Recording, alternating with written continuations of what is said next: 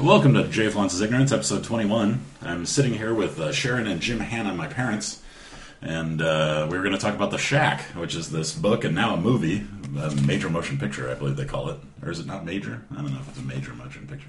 Significant, perhaps. Yeah. I don't know that it's the Hollywood major, whatever that definition is. By William Paul Young. The book's called The Shack.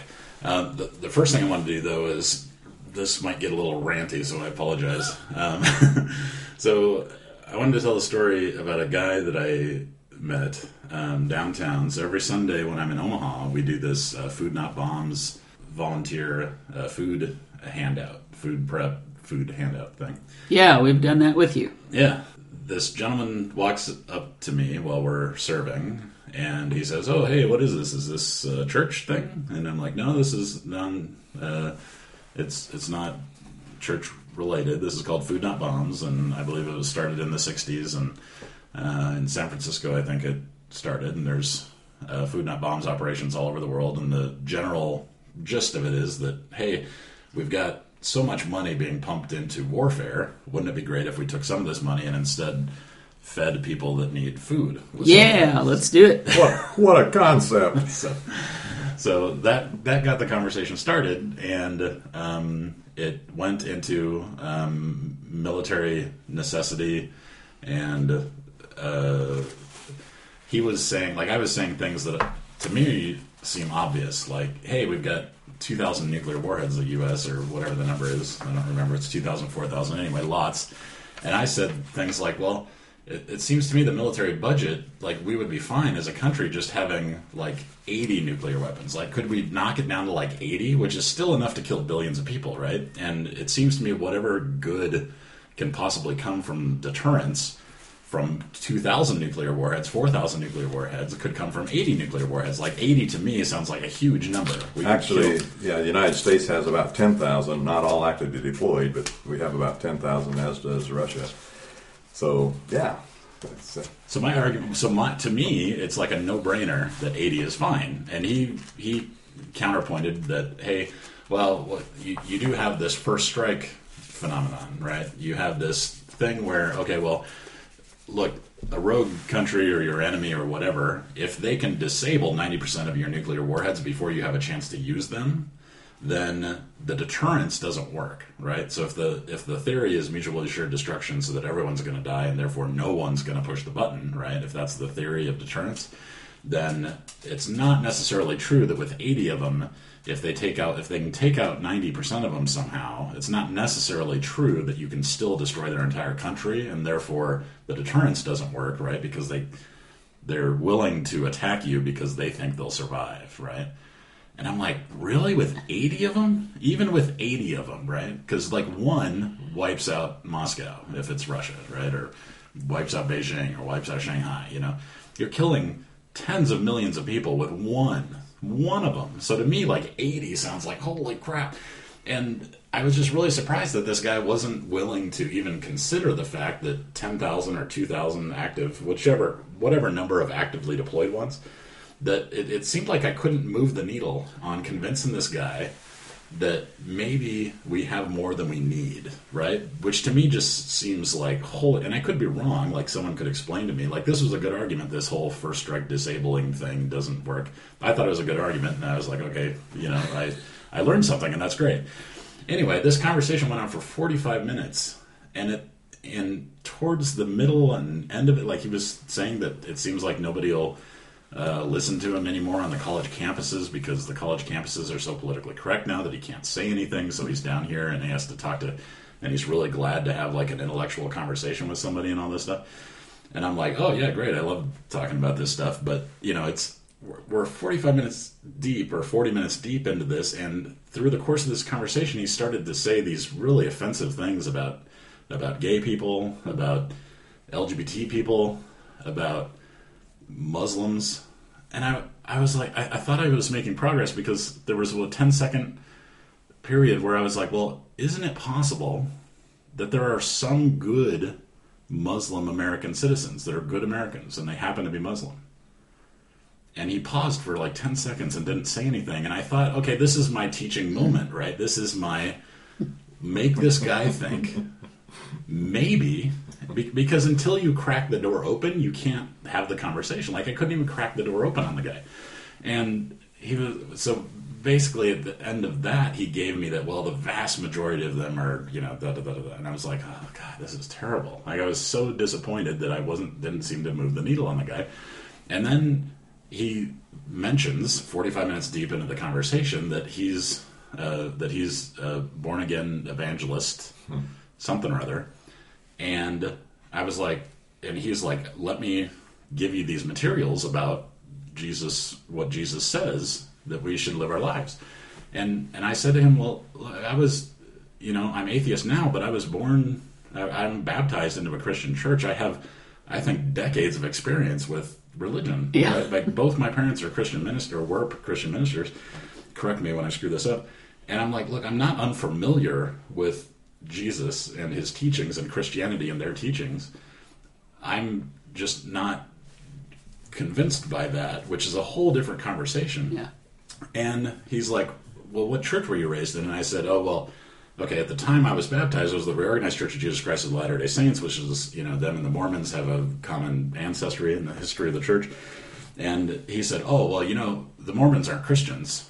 And I said, okay, I gotta go. And I was pissed, and I left. That was what ended the conversation, is that he was passing judgment on a religion he's not even in. I'm like, what?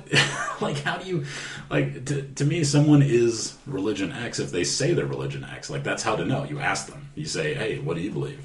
And they tell you what they believe, and that's how you know what they believe. Whatever they say they believe is what they believe. And I was so mad that I felt like I wasted 45 minutes of my life on this guy. But I don't want to be like this closed-minded person that doesn't listen to people, that doesn't engage, that doesn't, converse and debate. Like, I like the process of trying to figure out, okay, who's got the better argument here? Like, I enjoy that. It's like little mental ninja gymnastics or whatever.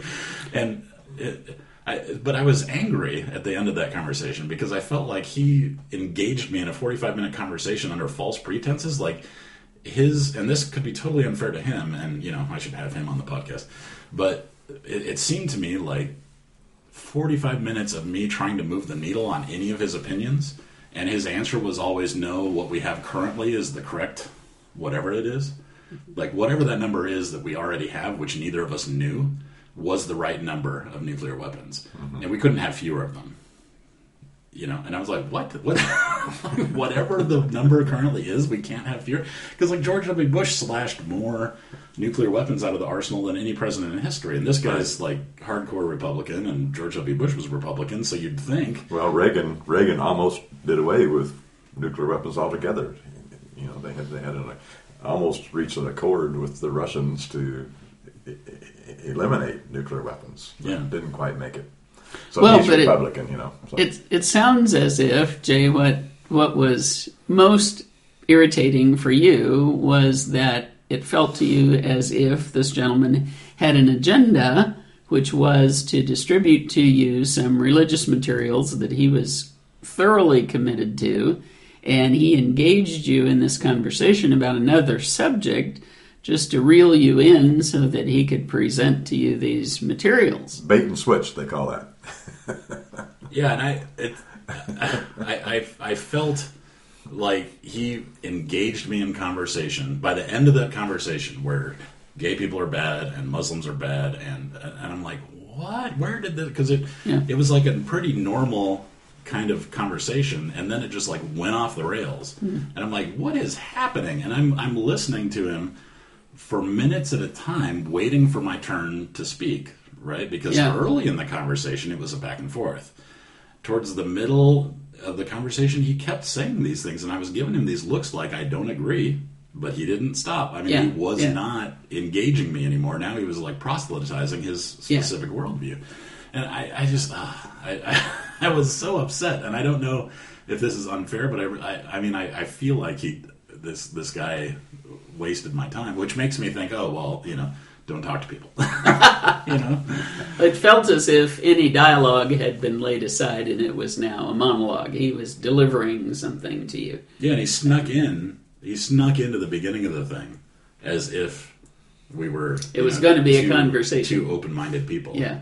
And I was so upset by that because that was 45 minutes I could have been doing something else. Yeah. Right. That's kind of false pretenses, it seems to me. So I hope you don't give up, though, on the idea of meaningful dialogue and conversation, because I had an experience a while back where I was exercising at the gym, and there were a couple fellows engaged in conversation just a few feet away from me, loud enough that you could hear. And it was all about how awful Obama had been and how wonderful Trump's going to be and la-di-da and so forth. And I heard this for about 15 minutes and was trying to decide to myself, well, am I going to engage these people? Because President Obama urged us to, get off of Facebook and actually talk to people when that was his kind of farewell address. And I wanted to take that to heart.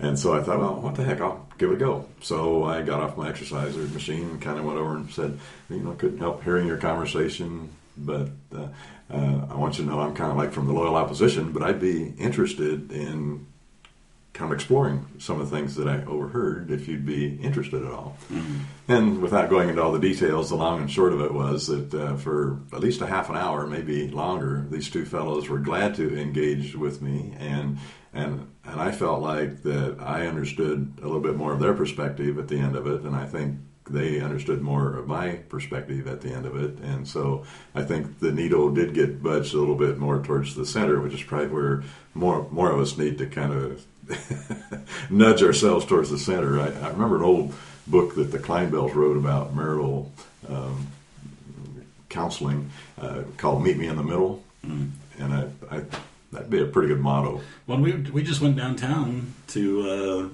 the library, and the author of the book, the Reunited States? Reunited States of America. What's his name? Gerzon, Mark Gerzon, Gerzon. So that, correct me if I'm wrong, my take on that presentation in that book, summarized, is, hey, we've got a really broken two-party system, and we need to engage all these different strategies to try to break out of this two-party deadlock where we're not getting anything done. Yeah, I think we'd recommend his book pretty highly because he has some practical suggestions for things that might be done, not just theoretical, let's bring the reds and the blues together and make purple. I mean, he basically says, here are some practical things you can do in your community and so forth. So, and if I remember correctly, what he was saying is, look, it's not that you're trying to necessarily convince the other side at all. Right.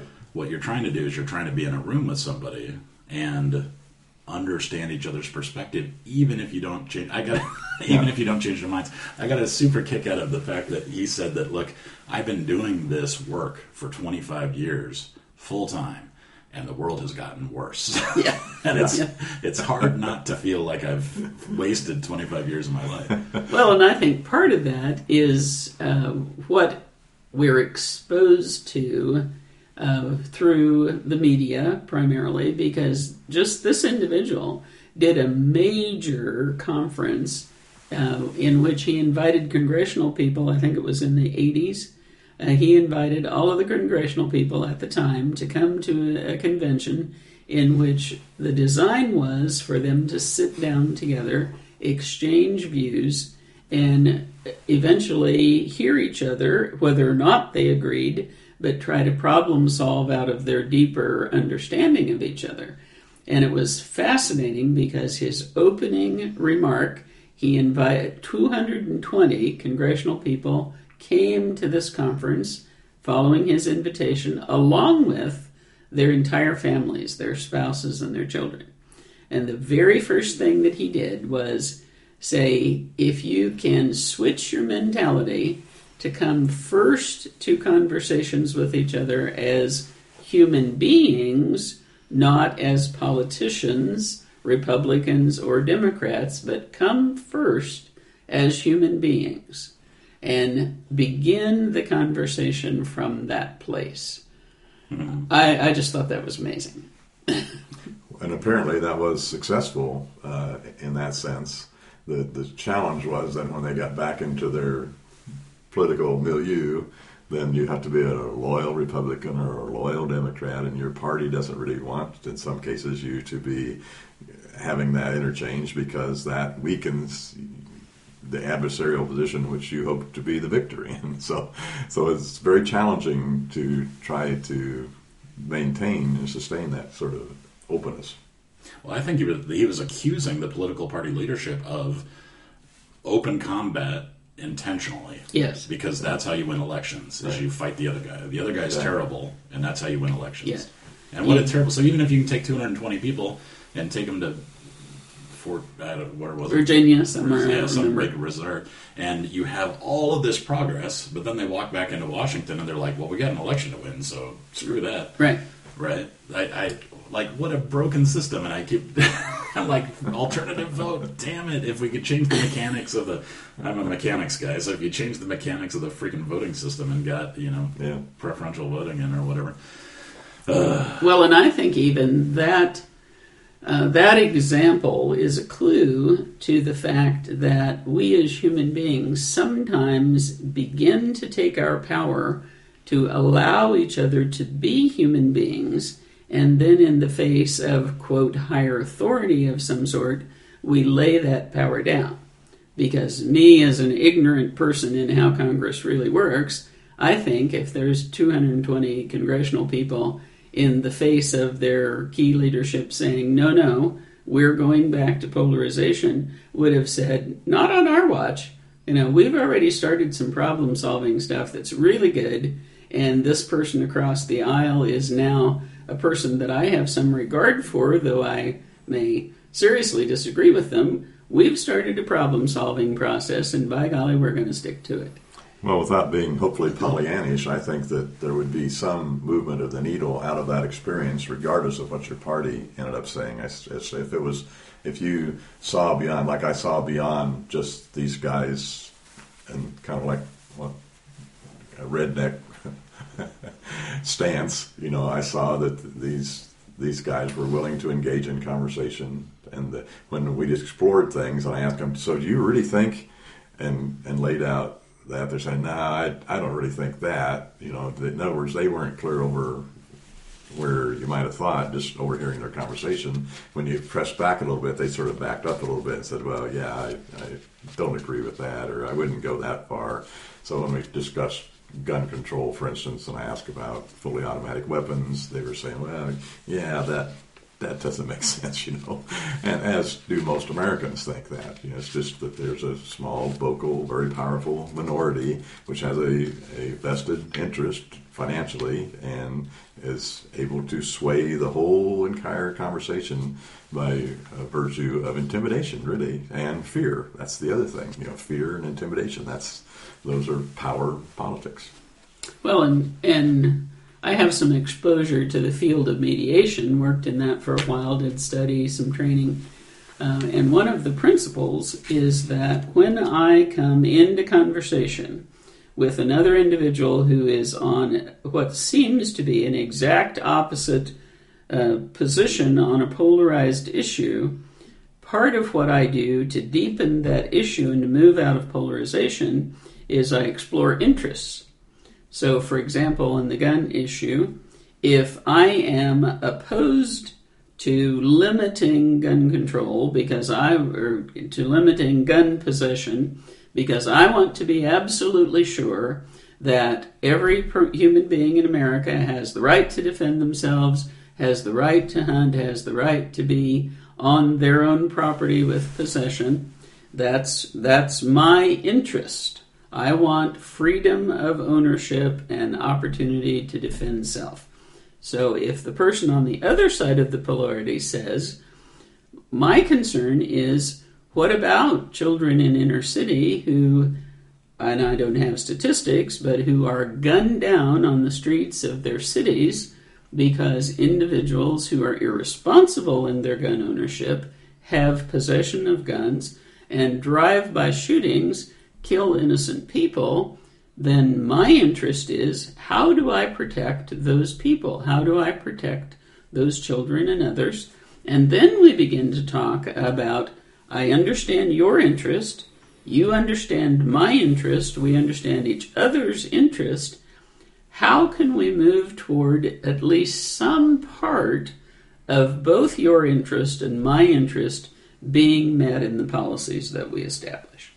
So an example would be people continue to be able to have access to guns, and the guns that they have access to are not automatic weapons, which are lethal in a second. How can we move toward the meeting of both of our interests, knowing that our full interest may never be met in some cases, but at least we can move together cooperatively, collaboratively, and try to, out of our understanding of each other's interests, try to bring some satisfaction of those interests into the public policy.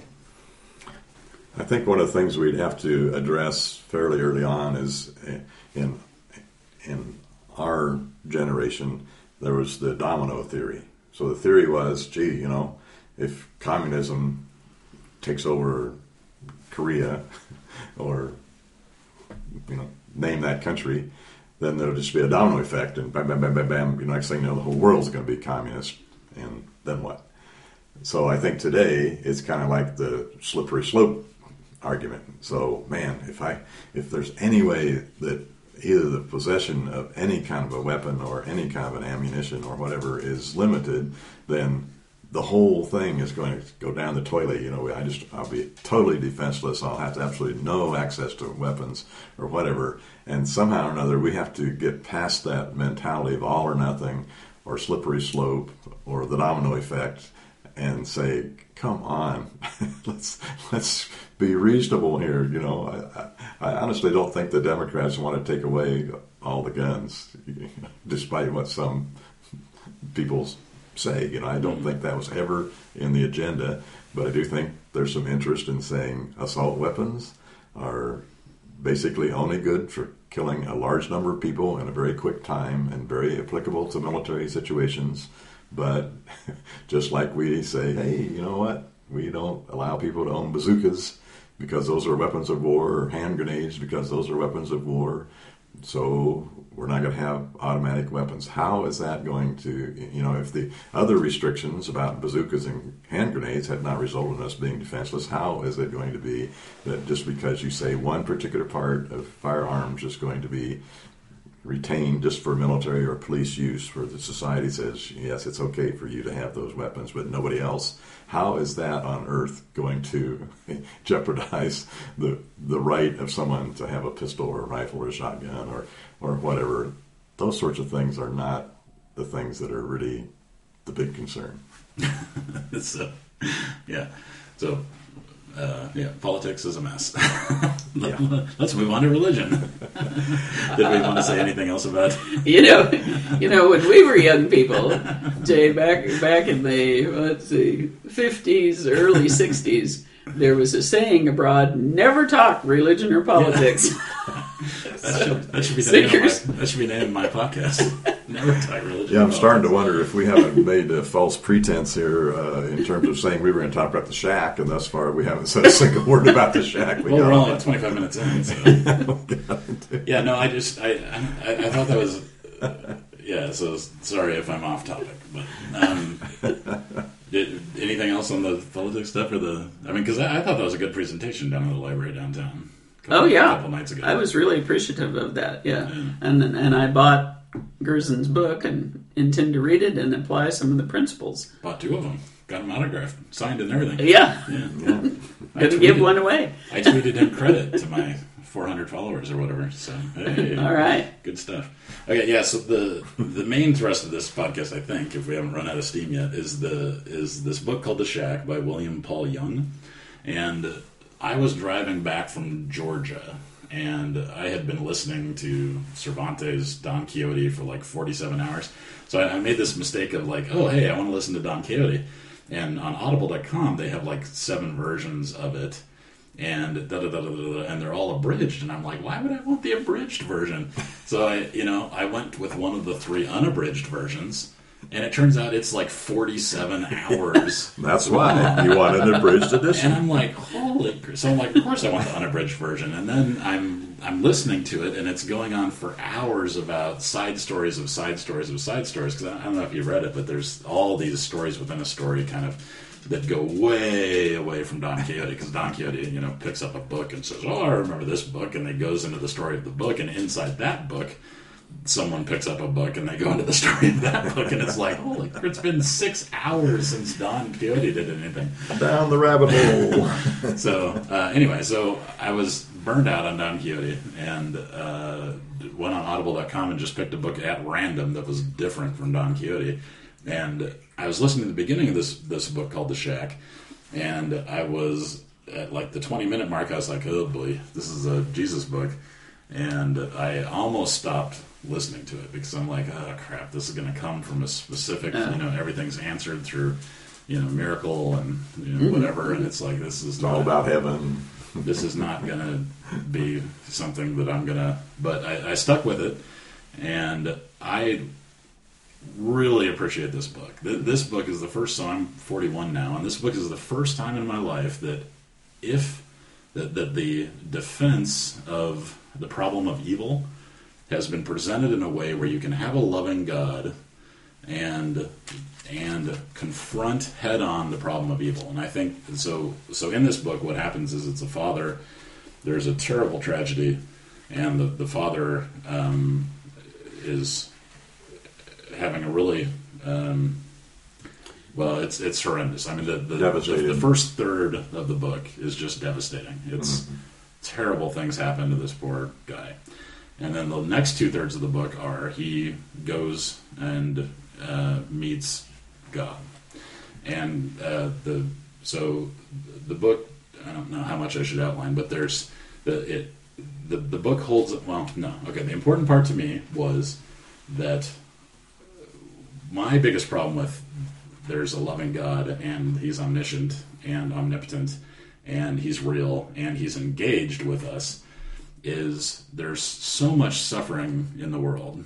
And it's not me. Like, I've had a great life. I don't feel, bad for me at all. I think I've been very lucky.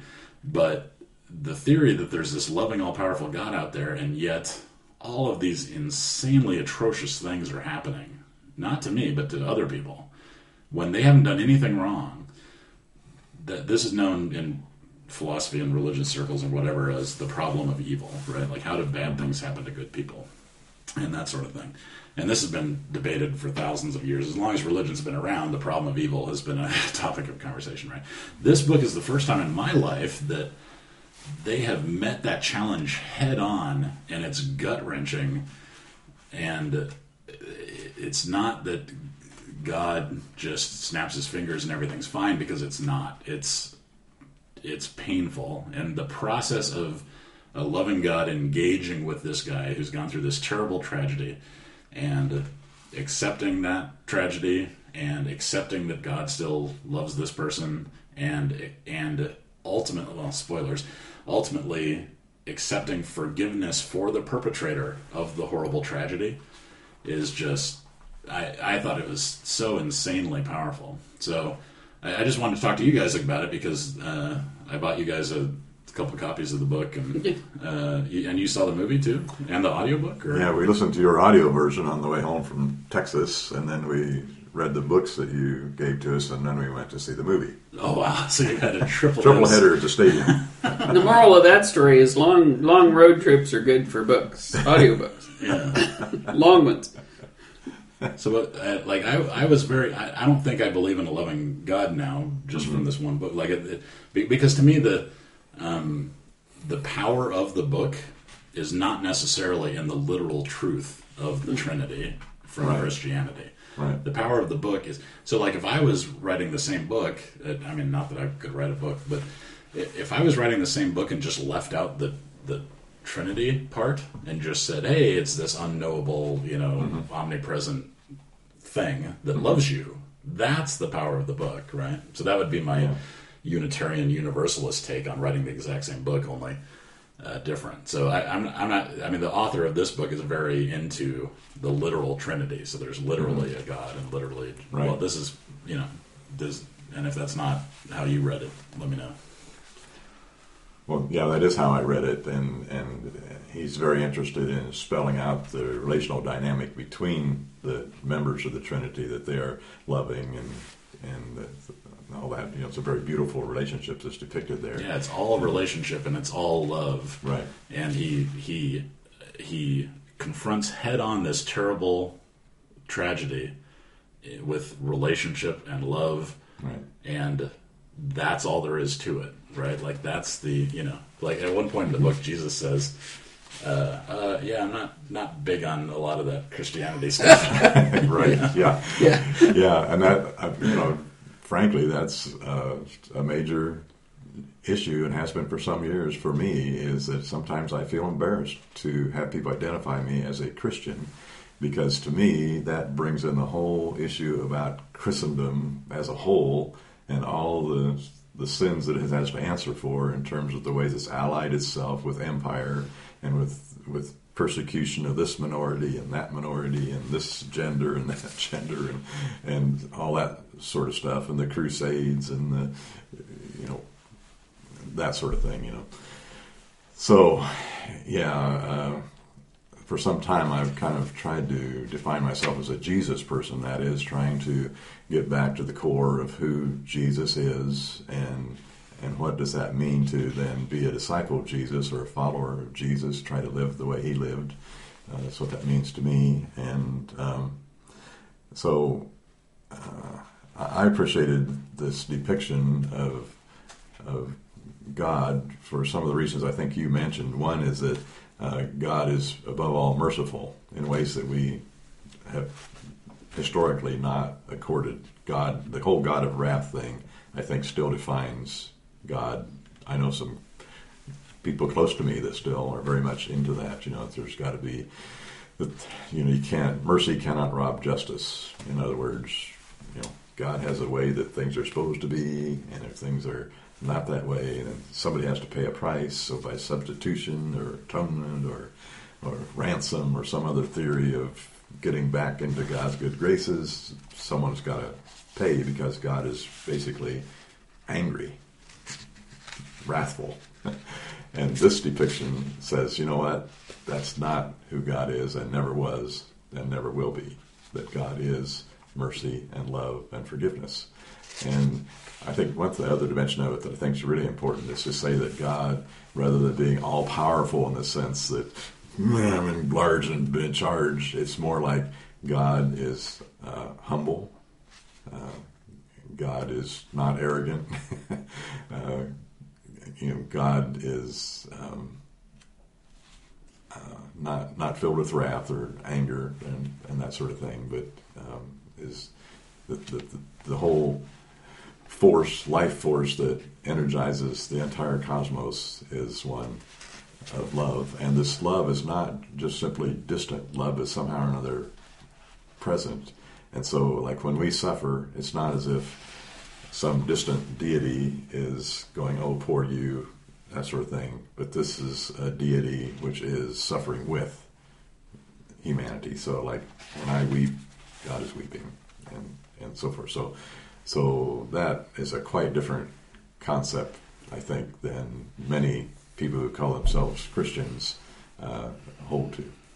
Well, and the book, for me, raises kind of a clean light on what in our faith community is called agency. I think more generally might be called the opportunity of choice.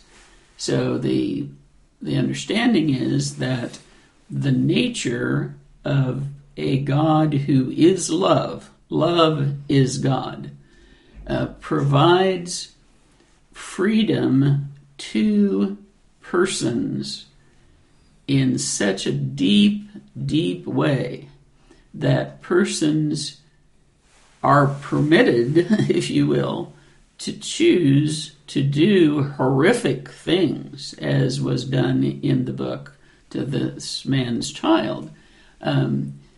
But God does not abandon that individual in the midst of suffering. In fact, God, who is love, is suffering with that person.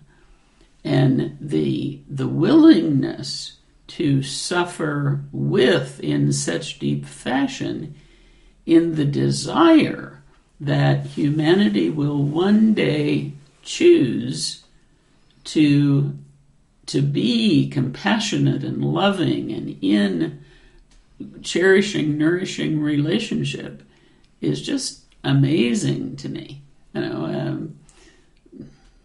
Yeah, I think a lot of the emotional power for me was no matter what's going on, there's a God that loves you and He's with you like you're never alone, right?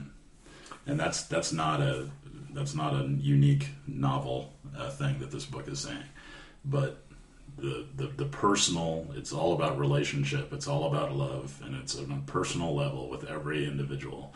That I think is a great argument for a benevolent, omniscient, omnipotent God, and how the problem of evil interacts.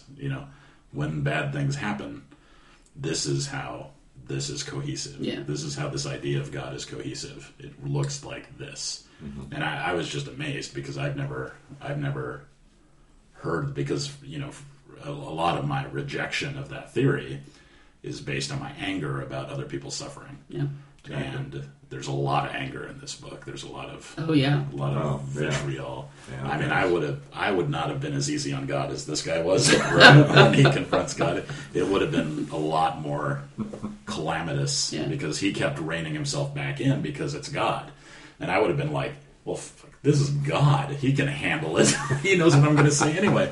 So, bam, I would have unleashed on God in that guy's place. But I submit, Jay, the other reason why Mac, the primary figure in the book, does not unleash on God in the way that you're suggesting is that from the very moment of encounter, Mac senses, and throughout the time with the three persons of the Trinity as they're portrayed, he feels this incredible love for him that he has never before in his life experienced. He experiences that in the midst of this this triumvirate of amazing beings. So there's the side of him that is still furious at what's happened and is furious at God for allowing that to happen. But on the other hand, he senses the incredible, unfathomable love that's extended to him. So deep in him, he's struggling with, how can this be? How can this evil be permitted by this being who I'm experiencing as so loving? So I think that's the other reason that his anger is it's beginning. His anger is beginning to be soothed, because of the experience that he's having of the exact opposite of a vengeful, wrathful, harm-doing, malevolent being that he has imaged God to be because of his life circumstances. Yeah, I mean, the intellectual part of my brain that wants to tear this apart says, oh, I'm being drugged, right? Like, I'm walking into this cloud of God is good goo, and it's affecting my brain, and it's artificial and attack. You know what I mean? Yeah. Now, when drugs work, they work, so you don't feel that anymore. You don't think about, but I'm sitting there undrugged listening to this book, thinking, oh man, tear into this guy. Yeah. Why are you holding back out of respect for this? It's God. You don't have to hold back. It's God. Well, it's interesting you say it that way because that basically is what the book of Psalms is all about. So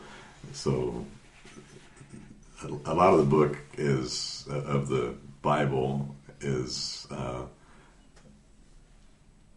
God revealing God's self to humanity, but the Psalms is probably the most human book in the Book of Psalms. Is probably the most human book in the Bible, and it's all filled with lament and allegations and anger and why have you abandoned me and what's with this? This makes no sense, God, and on and on and on. That sort of. Well, thing. is God responding? Is God replying and telling? Well, Is he usually at the himself? end of the psalmist will come around to a perspective after having laid it all out there. I'm not mad anymore. I don't think that's it. Sometimes, it's more but of not more always. of a sense that nonetheless, I trust you. I trust that even though I don't understand this, there's a benevolence in it, there's a goodness in it, and that's kind of where it usually. But comes it's around. not a back and forth. It's not God standing there explaining No, himself.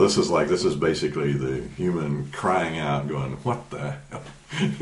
This makes no sense," and I'm mad as heck, and I ain't gonna take it no more. Well, so Awesome. I submit that The Shack by William Paul Young is better than the Book of Psalms in the Bible, because It's this very is powerful. an actual dialogue between two or four, whatever it is. Right. It's an actual back and forth Yeah. examination of Right. this person had this experience. How can there be a loving God?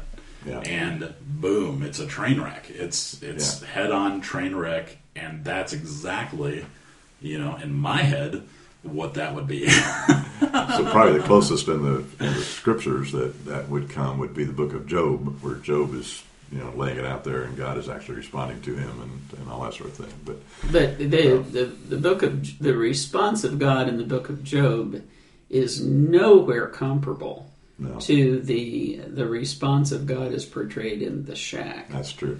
You mentioned early on that you'd run into this fellow who's evangelical, and he was trying to whip it on you with a tract that explained everything and all that sort of thing. And yeah.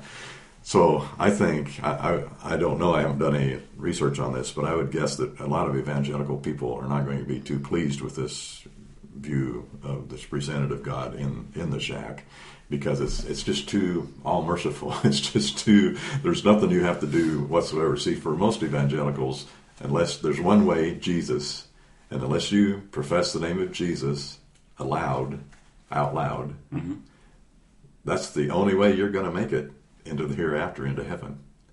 Period. Yeah. And so this is just so opposite that, Yeah, in the audiobook, after the book, there's a bunch of interviews with the author. And the author wrote this book for his family and friends and handed it out, and people wanted copies and more copies and more copies. And it was like, oh, maybe I should get a publisher. And he went to all the religious publishers and said, hey. And they said, whoa, no, this is not a good religious book. I believe that. So he's like, it's not? It's all about God. So he goes to the secular publishers and he says, hey, check out this book. People seem to really like it. And all the secular publishers are like, whoa, no, this is way too much Jesus stuff. You can't have all this Jesus stuff. Yeah. Right? And so he was literally trapped in the gap between being told it's heresy, by the religious publishers, and being told it's way too Jesus-y by the, so they end up making their own publishing house. And now they've sold like 4 million copies of it or whatever. And all the publishers are like, hey, why can't we publish your rework of the book or whatever? Yeah. And he's like, because you jerks made me set up my own publishing Yeah, it says on the cover, the #1 New York Times bestseller, over 18 million copies Holy crap. in print. The Shack, And that where was before the tragedy movie. confronts eternity. So they probably sold another 20 million. Oh my gosh, yeah. Well, and I think the other reason why many persons who are devout Christian persons would have difficulty with this is the whole notion of a God who limits God's self, who says, my desire for the human species to ultimately choose to be in loving relationship to me and to each other is so deep and so pervasive that I will literally suffer with them everything that I have to suffer because of the choices that they make to diminish themselves and harm and bring harm upon each other. I will go through all of that with them so that because I am convicted that there will come a day when they will choose to love each other and to love me as I love them.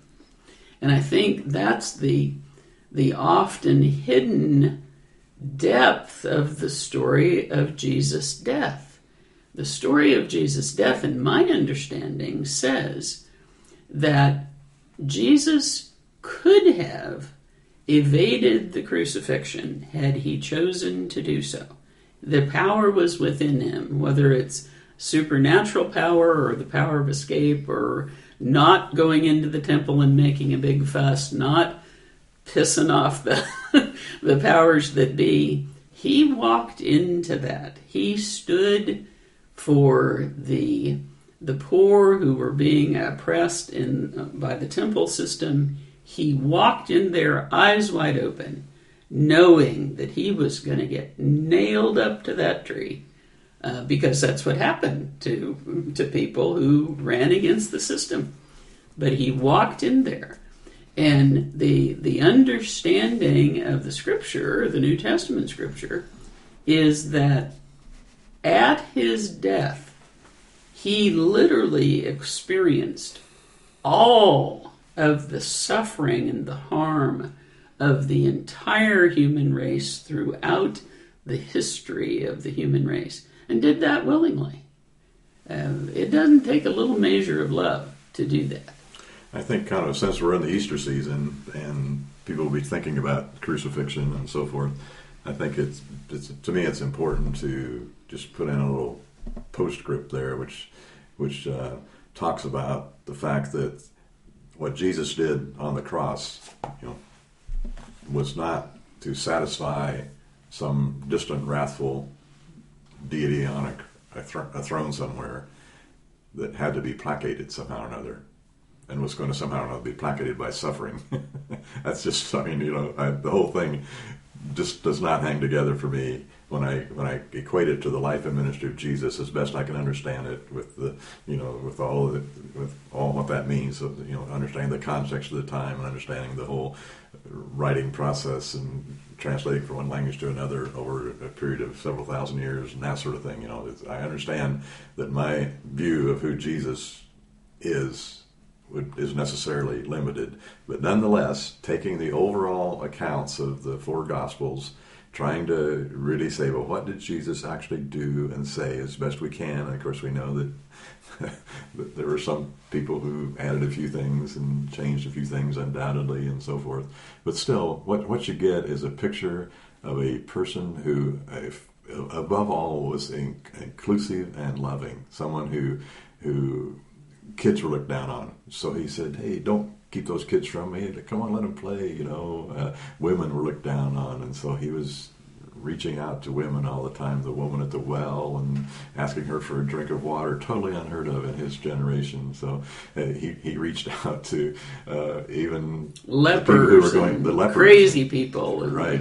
People running around that they banned into the cemetery because they were demon possessed or whatever. But on the other hand, he also associated with and loved people who were tax collectors, one of the most hated groups of the time, as like IRS of 2,000 years ago, and lawyers. Oh my gosh, hang around lawyers and go eat with them, go to the homes of Pharisees or interact with Pharisees, and he had some hard things to say to some of those people, no question about it. So you can't say it's gentle Jesus, meek and mild. That doesn't really fit the guy that went into the temple and overturned the tables and said, hey, you know what? You turned this house of God into a den of thieves, and I'm upset about that. He called a spade. Right, but nonetheless, I think by and large the message of Jesus is God is love. Or as this book says so beautifully, I think it's like Papa. And when you look at the meaning of the way Jesus addressed God in his prayers, it was kind of like Daddy. If you took the Aramaic and translated it, it kind of comes out like Daddy. Abba. Abba Father is a term of endearment and closeness, familiarity, intimacy, all that stuff. That's not suggestive of a person who is like kowtowing to some distant formidable deity. It's just totally opposite that, and it's hard for people to grasp that or to accept that. Yeah. For years, I've had one sermon basically: "You are beloved." Put it on my license plate. Preached it 3 weeks ago. I mean, I think it just boils down to something so elemental that at the heart of the cosmos and everything beyond that we don't even understand, begin to grasp, that energy which is causing this conversation and allowing this conversation, which has to do with the trees outside and the grass and this table, and it's in and above and around about and through all things, energizing all things, making all things interdependent and interconnected, all things basically one. There is no self and other. Ultimately, there's just like this. There's just life, and which is love, and there's all this brokenness and division and harm and all that unquestionably in the world. But ultimately, it's my faith and belief. Lord, I trust, help thou my distrust. It's my hope, faith, and belief that ultimately good is going to prevail. That there's a benevolence in the heart of everything, and I'm part of that. I'm not a part of it. I am part of that in some way, which is kind of humbling and uplifting all at the same time. It's hard to talk about stuff. You're starting to get into kind of mystical stuff when you get into this, and I contend it's not rational, but neither is it irrational. To me, it's maybe super rational, like a little. It's not idiocy or random firings. It actually hangs together, but not in a way we can fully understand, any more than we can understand dark energy or dark matter, which comprises 90% apparently of the universe, which really guides and directs and affects and everything else, but we don't know anything about it. So anything that I said here this morning, I want to say it like in the deepest sense of humility. I don't know. I trust, have some faith, but I don't know, and I'm starting to be okay with that. It used to be I really wanted to know, like the fundamentalist. I used to be pretty fundamental. And I used to be a very right-thinking person. There's a right way to think and a wrong way to think. And, I think Sharon's always saying when she married Mr. Right, she didn't realize how right I was always going to be. Thought you were going to be. No, always was. Always would be. Well, and the other thing that I think the Shack does so powerfully is, and yet in some ways very subtly, makes the point that when we are in relationship, more than our thinking process is engaged. Relationship is not and ought not to be devoid of intelligence or rationality or thinking, but relationship is also intuitive and risking and unknowing. I've been married to your dad for 47 years, and there are many, many, many, many things that I understand about him, and 10 times as much that I don't understand about him. But he and I have been in deep, loving relationship for 47 years because it's about more than just understanding him. It's about living life with him on a day-to-day basis. The crappy stuff, the good stuff, moving through that with him and struggling with my my knowing sometimes and not appreciating, and other times my lack of knowing what in the world is going on with him. So it's head and heart. That's relationship. Yeah, I think one of the terms for God was mysterium tremendum and fascinatium. I don't know how you say it, and fascinating. So it's like it's a mystery and it's fascinating. But you know what? It's mystery, the capital M. It's not like a mystery like you're going to resolve like on a TV show, So at the end, it's all resolved. The mystery's solved. Well, I don't think that's, in my way of thinking, my capacity in time and space is so limited I'm never going to understand it, but I say questions really not whether I'm going to understand it, it's whether I'm going to trust it. Am I going to, there's scripture says, Lord, I believe, help thou my unbelief. This was after a father's son was healed, I think it was. But my take on that is, for me personally, is more, Lord, I trust, help thou my distrust.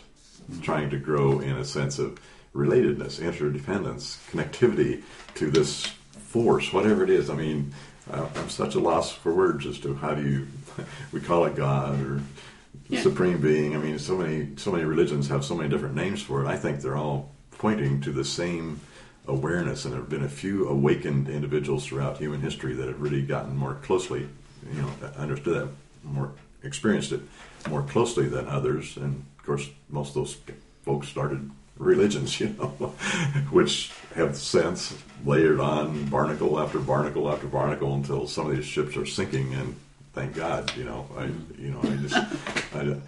don't know. People right today are really concerned about what's going to happen to the Christian church, and to me, that's all about Christendom. And I don't know, 20 years ago, I started reading Douglas John Hall, who's a Canadian theologian, and he says, you know what? It's all Christendom is going to become disestablished. That means that it's not going to have the same critical key role that it has had in the society in the past, where you quote a scripture and basically everybody in the room would understand what that scripture, the parable of the Good Samaritan, well, that would have said something to everybody like 50 years ago. Now maybe it's going to say something to 10%. I don't know what the percentages are, but so some people are fearful that being disestablished means that the influence is going to wane. But Douglas John Hall, myself, and I think some others are hopeful about that because all these barnacles got added on to religion, so to speak, if those barnacles fall away, you're going to get back more to the essence of who Jesus is and how Jesus lived his life. And it doesn't have to do with a lot of ritual and ceremony and a lot of things that have been barnacled on to churchianity. And so what is this emerging church going to look like, if you could even call it a church? What is this? I don't know. I'm more hopeful about that than I am despairing. So Mom, the God depicted in the book The Shack, does that jive with the God you believe in? In several ways, yeah. I think the key ways are the portrayal in The Shack, and I'm going to just, it sounds to me like you've been holding back on being too specific about what the book says, but in the book, one of the persons of the three-person God entity is an African-American woman who is my grandmother. I remember my grandmother always cooking for her family, always wanting to nourish her family. And she did that largely through food, but she also did that through touch. She did that through facial expression. She did that through drawing you into an embrace, through her gentle pet names and things like that. So that's one of the persons of the Trinity. The other person is Jesus, who is a Middle Eastern male, young, probably mid-30s, who is deeply committed to openness and honesty and directness, and is the brother that all of us, I think, intuitively dream of having, who receives us as a companion. And then there's the character who's a Asian female, who plays the role of the Spirit of Christ, of God.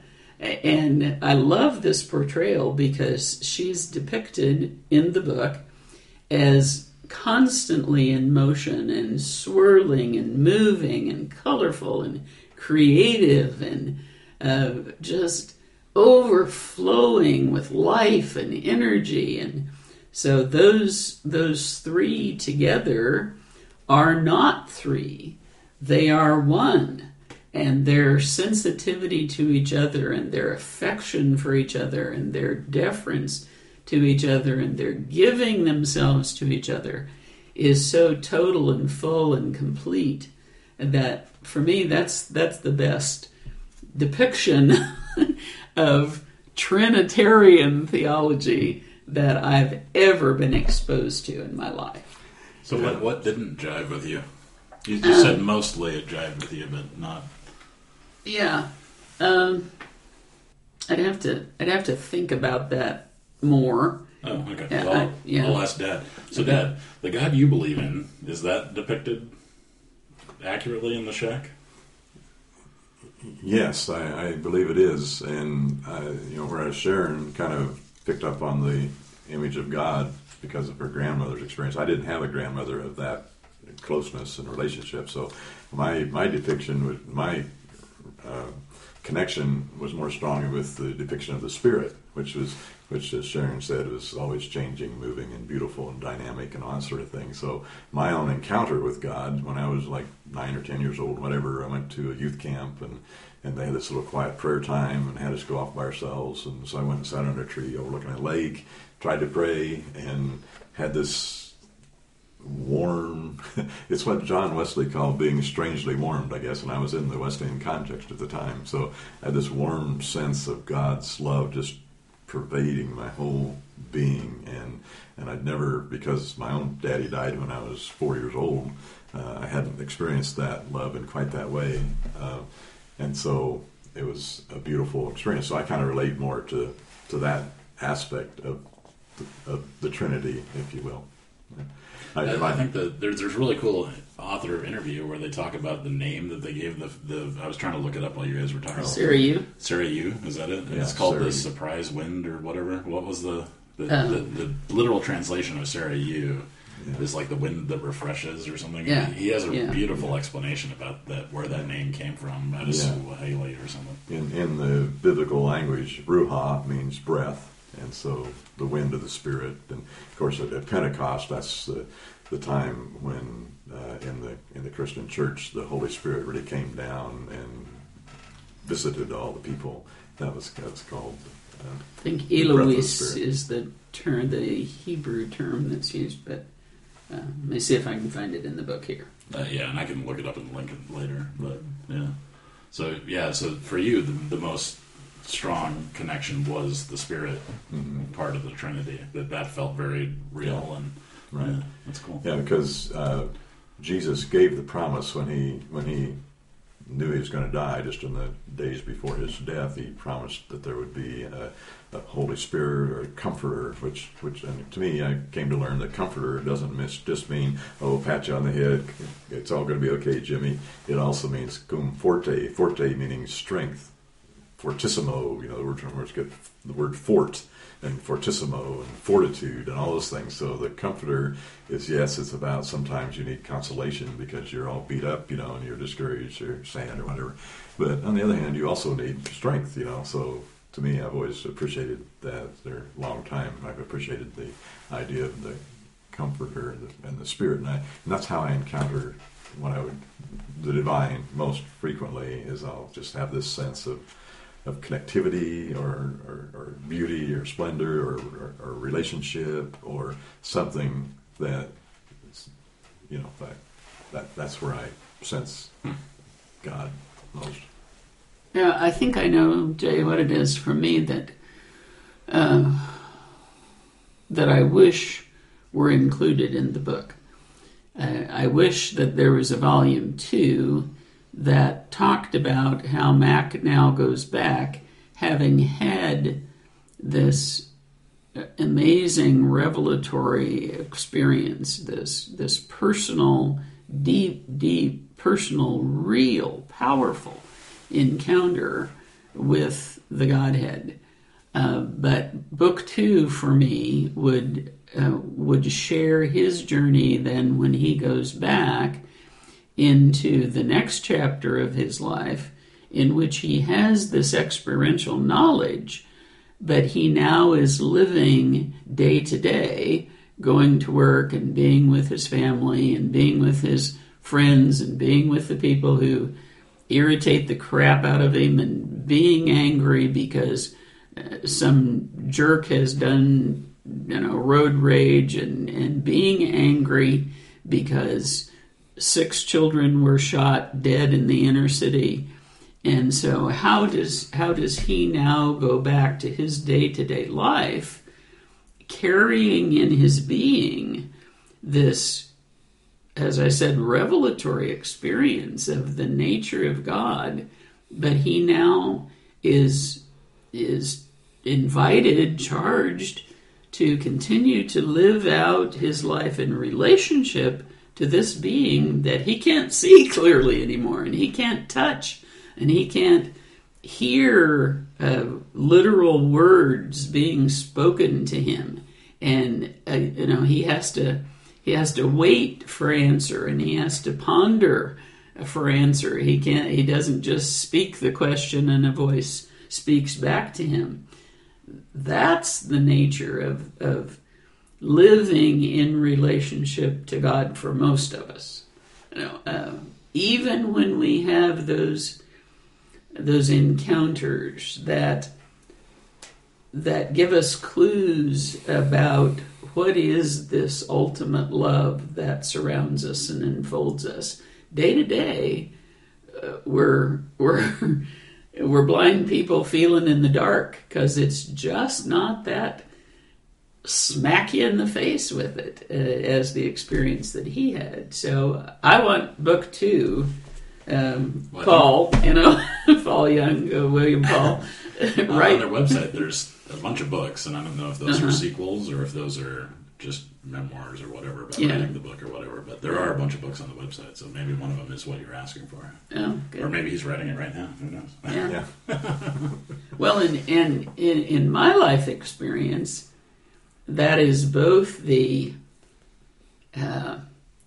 angst and the joy, because when you live out your life trying to listen to what you think is being communicated to you by this ultimate love, when you live out your life trying to make your choices harmonize with that, and yet it's always, okay, the best that I can understand, now the best that I can discern is this.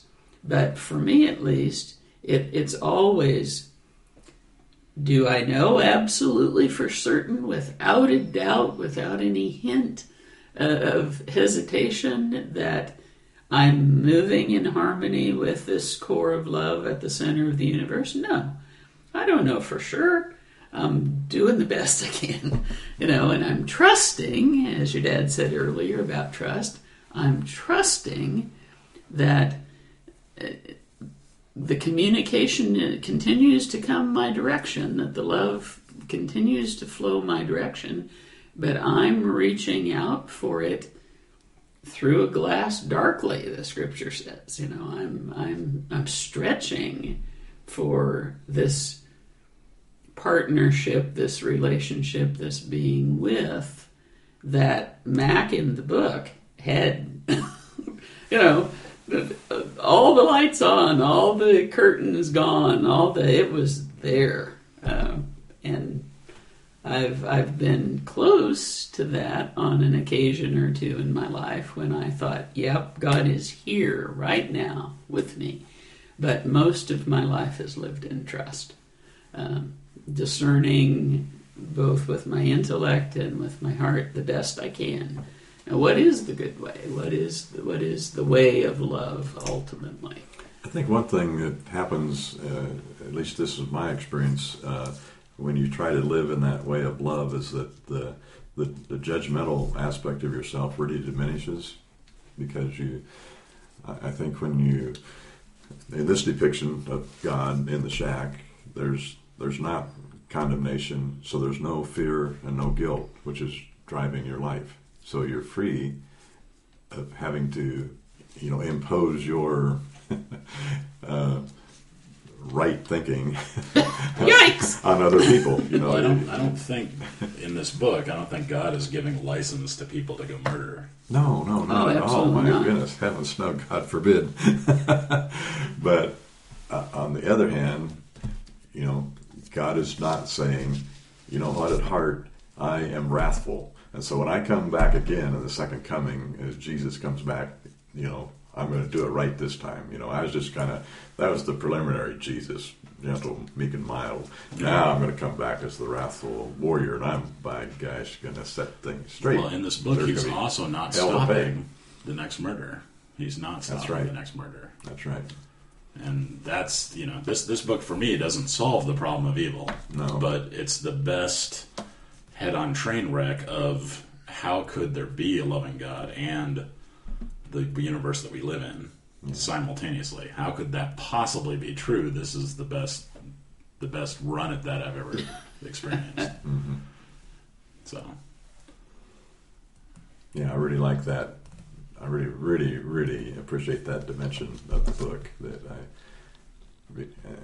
because it really helps me to express some things that I've been pondering for quite some time about. You know, so what does that suggest, for instance, about nonviolence, you know, as a way of life and so forth. So there's some real profound implications of this book if you say that God is love and God is willing to suffer on behalf of others rather than inflict suffering. Well, think about that. yeah. And what would that mean for one's daily life?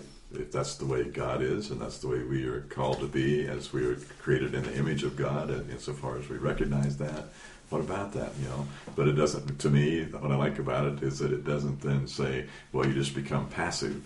You know, and whatever happens, happens. No, that's not the Jesus model. Right. Jesus actively yet non-violently resisted. That's why they killed him. It wasn't. If he'd just gone around healing a few people and doing some miracles or whatever, they wouldn't have killed him. The reason they killed him, it was a capital punishment. The state and the religion executed him because he threatened their world. You know, Caesar's king, not Jesus. Mm-hmm.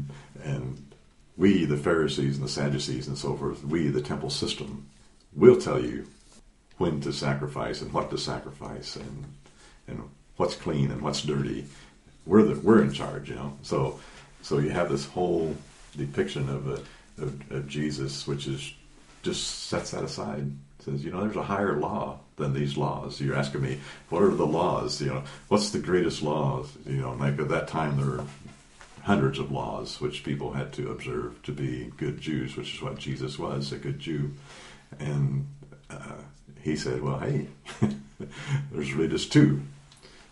Love the Lord your God with all your heart, mind, might, and strength, and love your neighbor as yourself. Kind of like three, actually. And those are the golden rule. That's the means by which everything else is, you know, would be measured. That's it.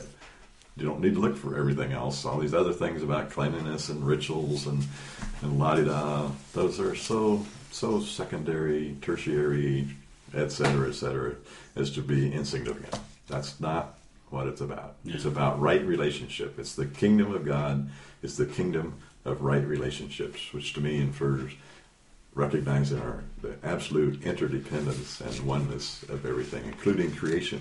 So we don't go around despoiling nature and all of its wonders and beauties and so forth any more than we would do something to harm our own body, cut our arm off, you know, bulldoze the top of a mountain to get the coal. That'd be the parallel, you know. That'd be like cutting off your hand, you know. So, you know, ultimately. So, I think that's the place we're being drawn to recognize this oneness and this harmony of all things in love. Yeah, I think like as a prescriptive analysis, what is God in the shack telling us to do? I think that it touches a lot of subjects and doesn't really answer prescriptively any of them. Like that.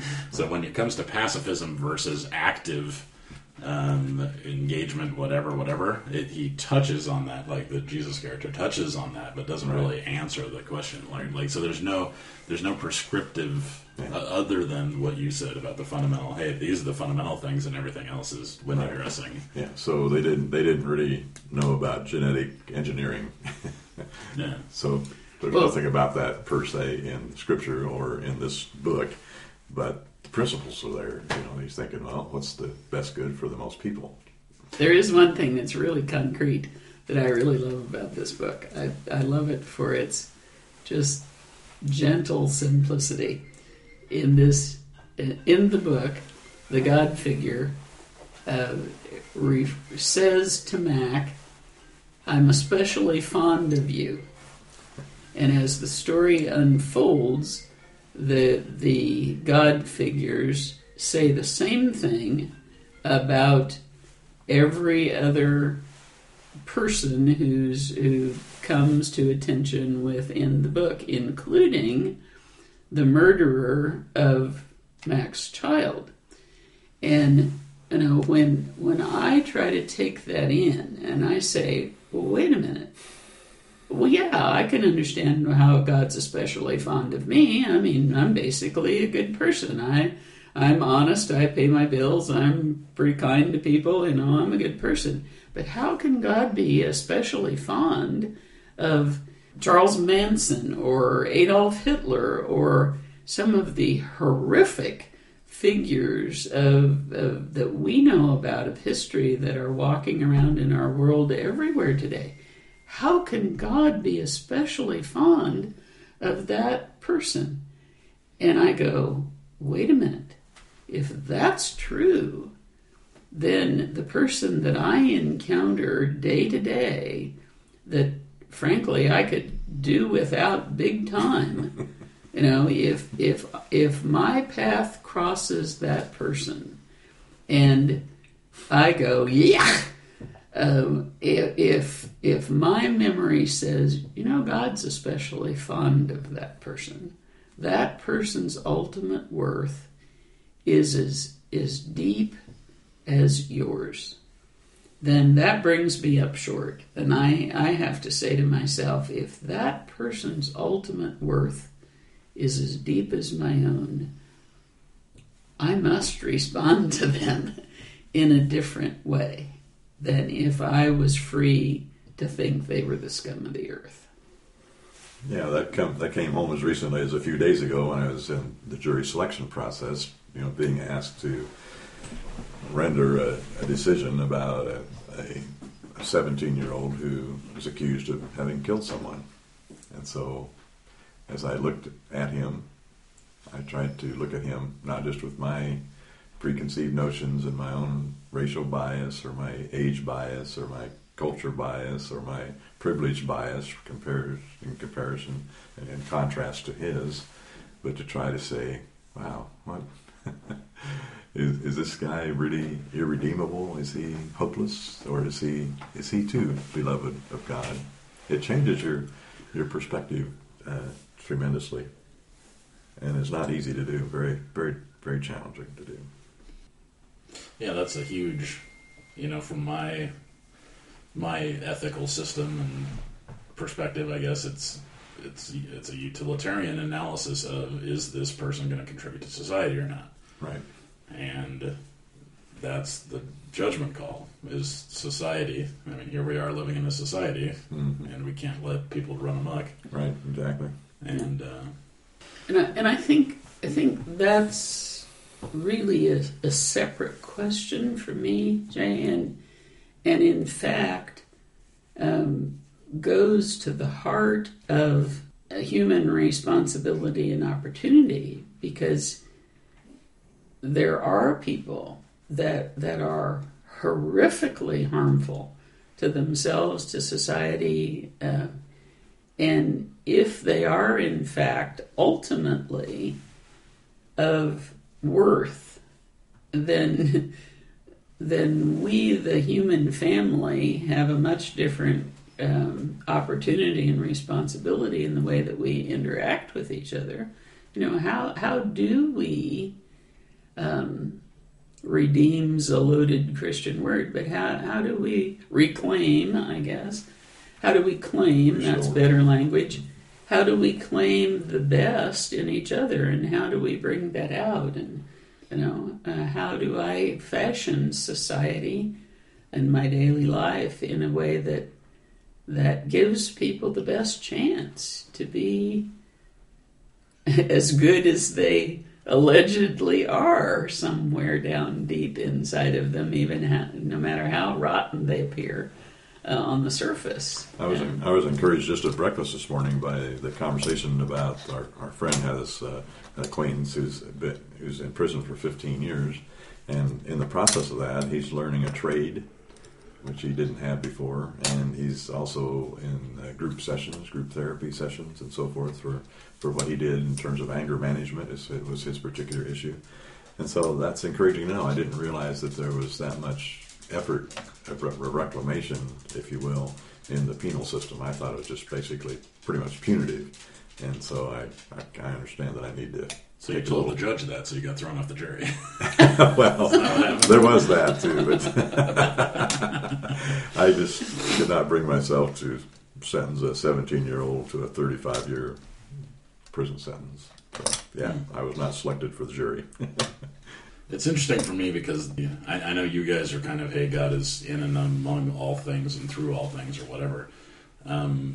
People that believe in an external God and do lots of good things, I feel like they're selling themselves short, because I feel like all of these things that we value and cherish about being able to cooperate and get along on the planet are in the people. Like, the people are, and it's not to say it in a boastful way, like these people are good people, as individuals. That's not what it is. It's, hey, as a species, cooperating is good for all of us, and we've domesticated ourselves as a species, and here we are, and here's how we get along, and the way to get along is through all of these modes of behavior, and if we'd had all these modes of behavior, we'd be dead, right? So wouldn't it be nice if we can just celebrate?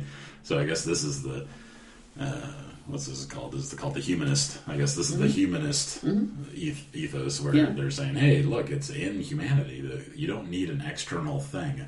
Yeah. And I know you two don't believe in an external thing. You believe it's an omniscient. Omnipresent. Thank you. Some omni. So you guys believe it's an omnipresent thing. So it's in you and it's everywhere else. So it's everywhere. But yeah, I find it really fascinating when people say, look, I don't have the power, but God does, and I believe that, and therefore I'm doing this thing. And I'm like, okay. Because to me, that whole exchange of credit is completely unnecessary. It's like, look, you're suffering and you're doing these things, and we're here. We're not alone. We live in a culture of people that are trying to be supportive and trying to be helpful, and so. And for me, Jay, that's the part of the kernel of wisdom in the Jesus story, because for me, the Jesus account says it is in you. Jesus was, according to standard Christian belief, Jesus was fully human. And Jesus said, come and live this way of life, which implies to me that whatever it was that was inherent within the human Jesus is inherent within every human.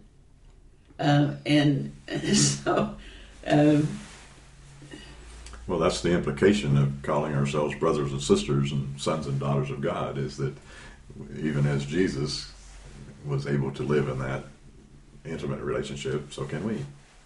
Someone does horrendous things, and we put them in jail, and we let them out again. They do horrendous things again, and they put them in jail, and we let them out again, and they do horrendous or whatever. At some point, all three of us in this room are going to say, nope, you're done. Yeah, I think society has a right, I think, and responsibility to protect itself from people who cannot contain themselves, can't control themselves. So you guys accredit that, the attempt to let people, we want to let people be better, right? We want to be forgive people and whatever, and so this desire to not just put them away and throw away the key immediately on the first deal, right? For you guys, you would credit that to this God-forced loving thing and these people or whatever, and I think on my take on it is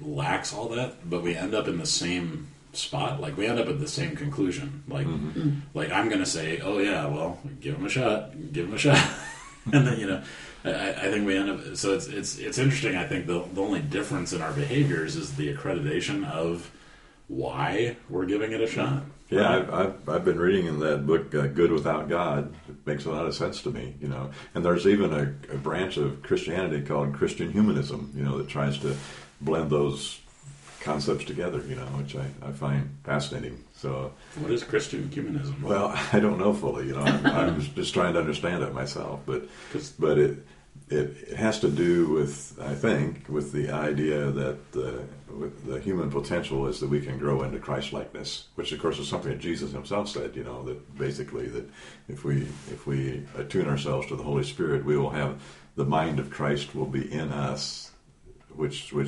says in essence that our thinking would be akin to Jesus' thinking, which was akin to God's thinking, and all that, so that you have the potential of not being torn all the time between this and that and the other thing. You actually would just have a oneness of thought and action, that sort of thing. Yeah, I don't understand how if Jesus is still supernatural, then I don't understand what Christian humanism means. That's just Christianity. Jesus is supernatural, so yeah. Well, I don't know either. I'll tell you more about it when I know more about it. But I think the idea is that what it means to be fully human is what Jesus is, and so that potential is within us as well. I don't know how to say it better than that at this point. like all this stuff is, for me, it feels to me in my brain that, look, I can just drop 90% of this supernatural accreditation and system, and it's just so much simpler. It's just so much simpler to think, oh, hey, we're humans on planet Earth. Let's get along, And for me, it's like, oh wow, oh thank goodness. I'm just relieved that I don't have to understand and explain these godlike phenomenons, because there isn't a god, and problem solved. I hear so for you, it's like what works basically. So, like in other words, if it's more pragmatically effective for people to cooperate than to compete, well, that makes it good, correct? And so we should pursue those cooperative things rather than just the strictly competitive things, because there's a utilitarian way in which that's going to ensure the survival of the species, which we suppose is a good thing. But you have to keep peeling the onion and go back to, well, why is it even important that the species does survive? If there's not something inherently good about that, or, if you will, and how do you, what argument do you make for? See, for a religionist or whatever, a God-believing person, a theist. Well, that's another question. Oh, is it not theist? Yeah. No, so, a theist is a person who believes in God in the sense of an external God. So I think you're right there. Now I've lost my train of thought. Oh, I'm sorry. I have a train of thought. So I've derailed. So your dad referred earlier to... Well, I think he was peeling the onion, and then he was... The question he was going to ask is, why is anything important? I think there you go. That's what it gets down to. When you keep peeling the onion, Right. And so I would say that I have had to get used to the idea that, look, there's a cosmic scale, and then there's the J. Hanna scale. And in J. Hanna's scale, Jay is very concerned about the evolved monkeys around him, and he's very concerned about his own evolved monkeyness, and he's very happy to eat breakfast in the morning and not starve to death. That's important. Right. But that's true. That's not false. That's true. It's also true in a cosmic perspective that we're all infinitesimally small things in a blink of space-time. And if we never happened, the cosmos doesn't give a crap. And that's true. But and I think most religious people hear that and they're like, "Wah!" Okay, so I would, and I don't, yeah, I would, and I don't. That empowers me. Like I get a sense of, wow, hey, I can do anything with my life, right? I can write that book. I can build that car. I can run off to Africa and try to help starving people. I can do anything I want. It's energizing to me to know that that cosmic perspective exists and is true. But a lot, that took a chunk of my 30s, I think, to get to the point where I could hold both of those things in my brain at the same time. Yes, I love my mom and dad. It's true, I do. And yes, from a cosmic perspective, that doesn't matter. Yeah. That's true. And that's okay.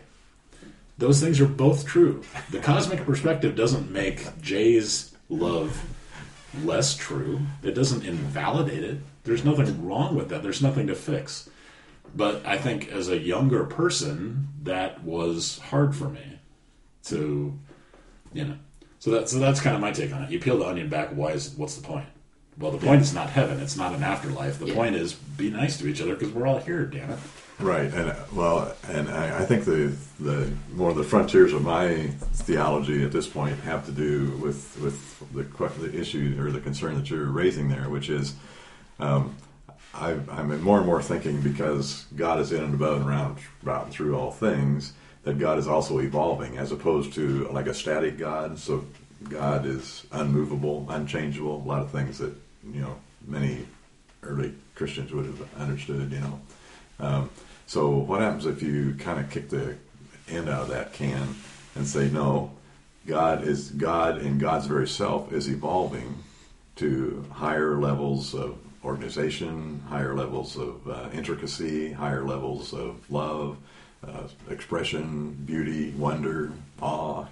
That God's self, like this cosmic force, is just like the Big Bang. It started out and boom, 18 billion years ago, and it's still expanding. So God in God's self, if God's in and above and around about all things, is it possible that God's very self is expanding?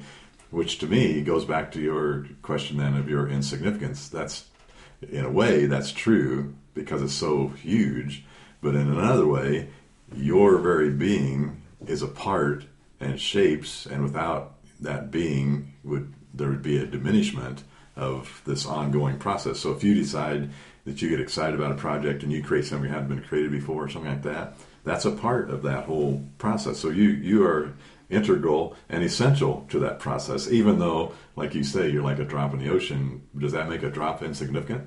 Well, maybe in a way, but on the other hand, all these drops are significant. And if that little particle is not there, if it's missing in its potential, like in other words, if you don't realize your potential, you've diminished yourself, but you've also diminished the ongoing process of life itself. If life is invested and in and above and around all things, then, well, hey.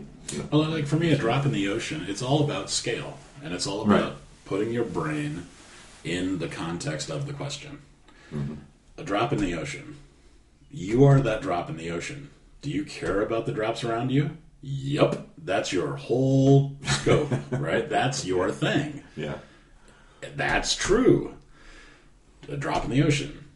From a cosmic perspective, there's 100 billion planets, and you're one drop in the ocean. But still, if that drop in the ocean is a fractal of everything else, it's absolutely essential.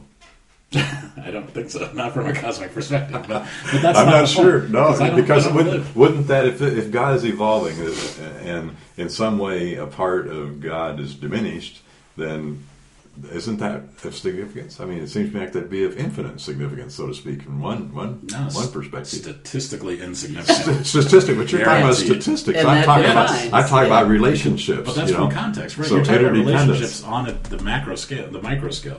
Right. You're talking about when you're that drop of water. Isn't important. Yes, right. And it's true. And you don't have to feel bad about the fact that there also exists another truth. Right. That don't even think about it if it makes you uncomfortable, because so many people, this makes them sad. It makes them feel bad. Insignificant, yeah. It makes them feel like they're a rounding error in space-time. Right.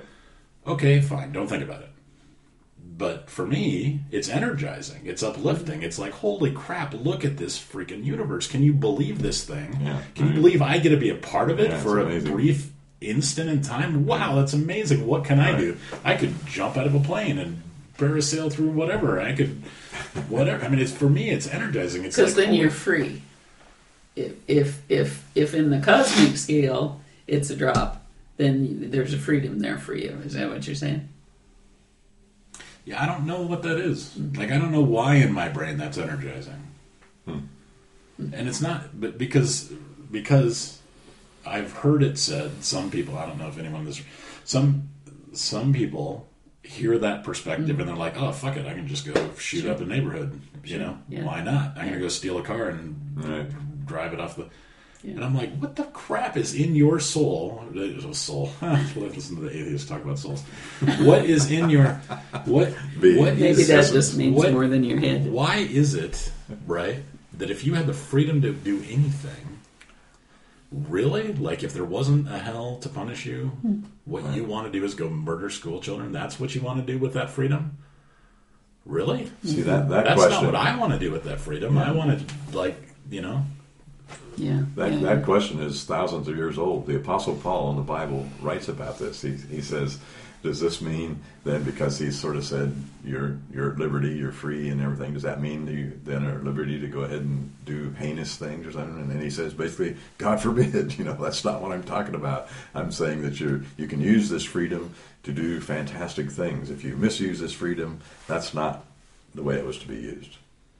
So you can misuse it. But that's not the promise of the freedom. The promise of the freedom is that you can become more. You can become more fulfilled. You can become more contributive. You can, all that.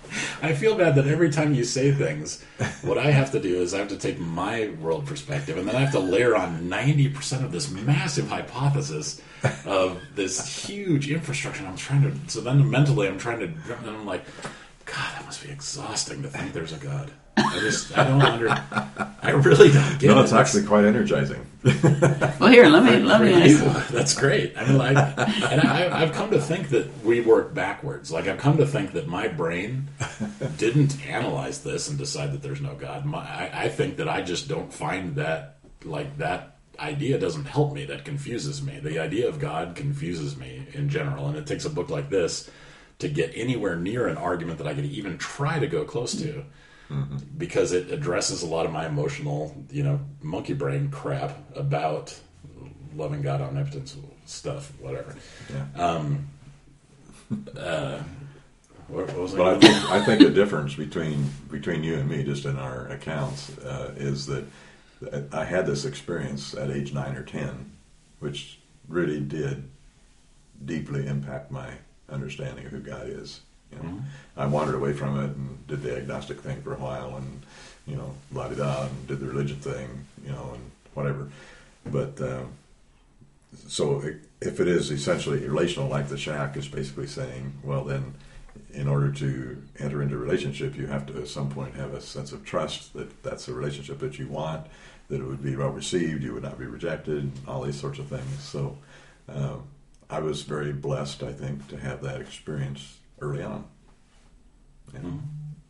So I don't know, I do a lot of intellectualizing, but I think at heart I just have this sense of belovedness because I experienced it.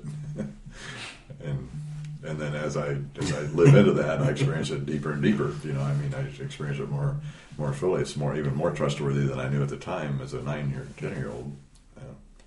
So it just keeps kind of being confirmed. I don't know. Yeah, I think you guys have this deep sense of love that exists in and throughout all things, or slightly external sometimes, or whatever, that fills you with this thing from the universe. And so to explain that, you have to, have all of these. What was the term I used earlier? That was the right term. Supernatural. Like, so there's... Mm-hmm. Well, no, I don't think you guys would call it supernatural, because to you, nature is that force, which is God, which is love, which is relationship, right? Like, those things are all the same thing. So when I say supernatural, I don't think you guys believe in the supernatural. Like, you don't believe that there's the physical universe and then there's this other thing and that's God. No, it's all integrated. Right. So Even our view of heaven is kind of down to earth. So Very down to earth. it's not going well. Heaven Heaven's for not. most people is some sort of a other place. However they define it. Our belief would be more that heaven is going to be here and now, not there and then. So it's the existence of right relationship, right, which starts right in now. tangible form that's here. So eternal life is not something we're waiting for at the end of the road when we croak. It's something quality. that's right here and now. It's quality of life that you can live and enter into fully as you can right this minute. You don't have to die to go to heaven. It's kind of like the Field of Dream. Is this heaven? Some places, Iowa. In some places someone says no, it's Iowa, but in another place it says it's Iowa.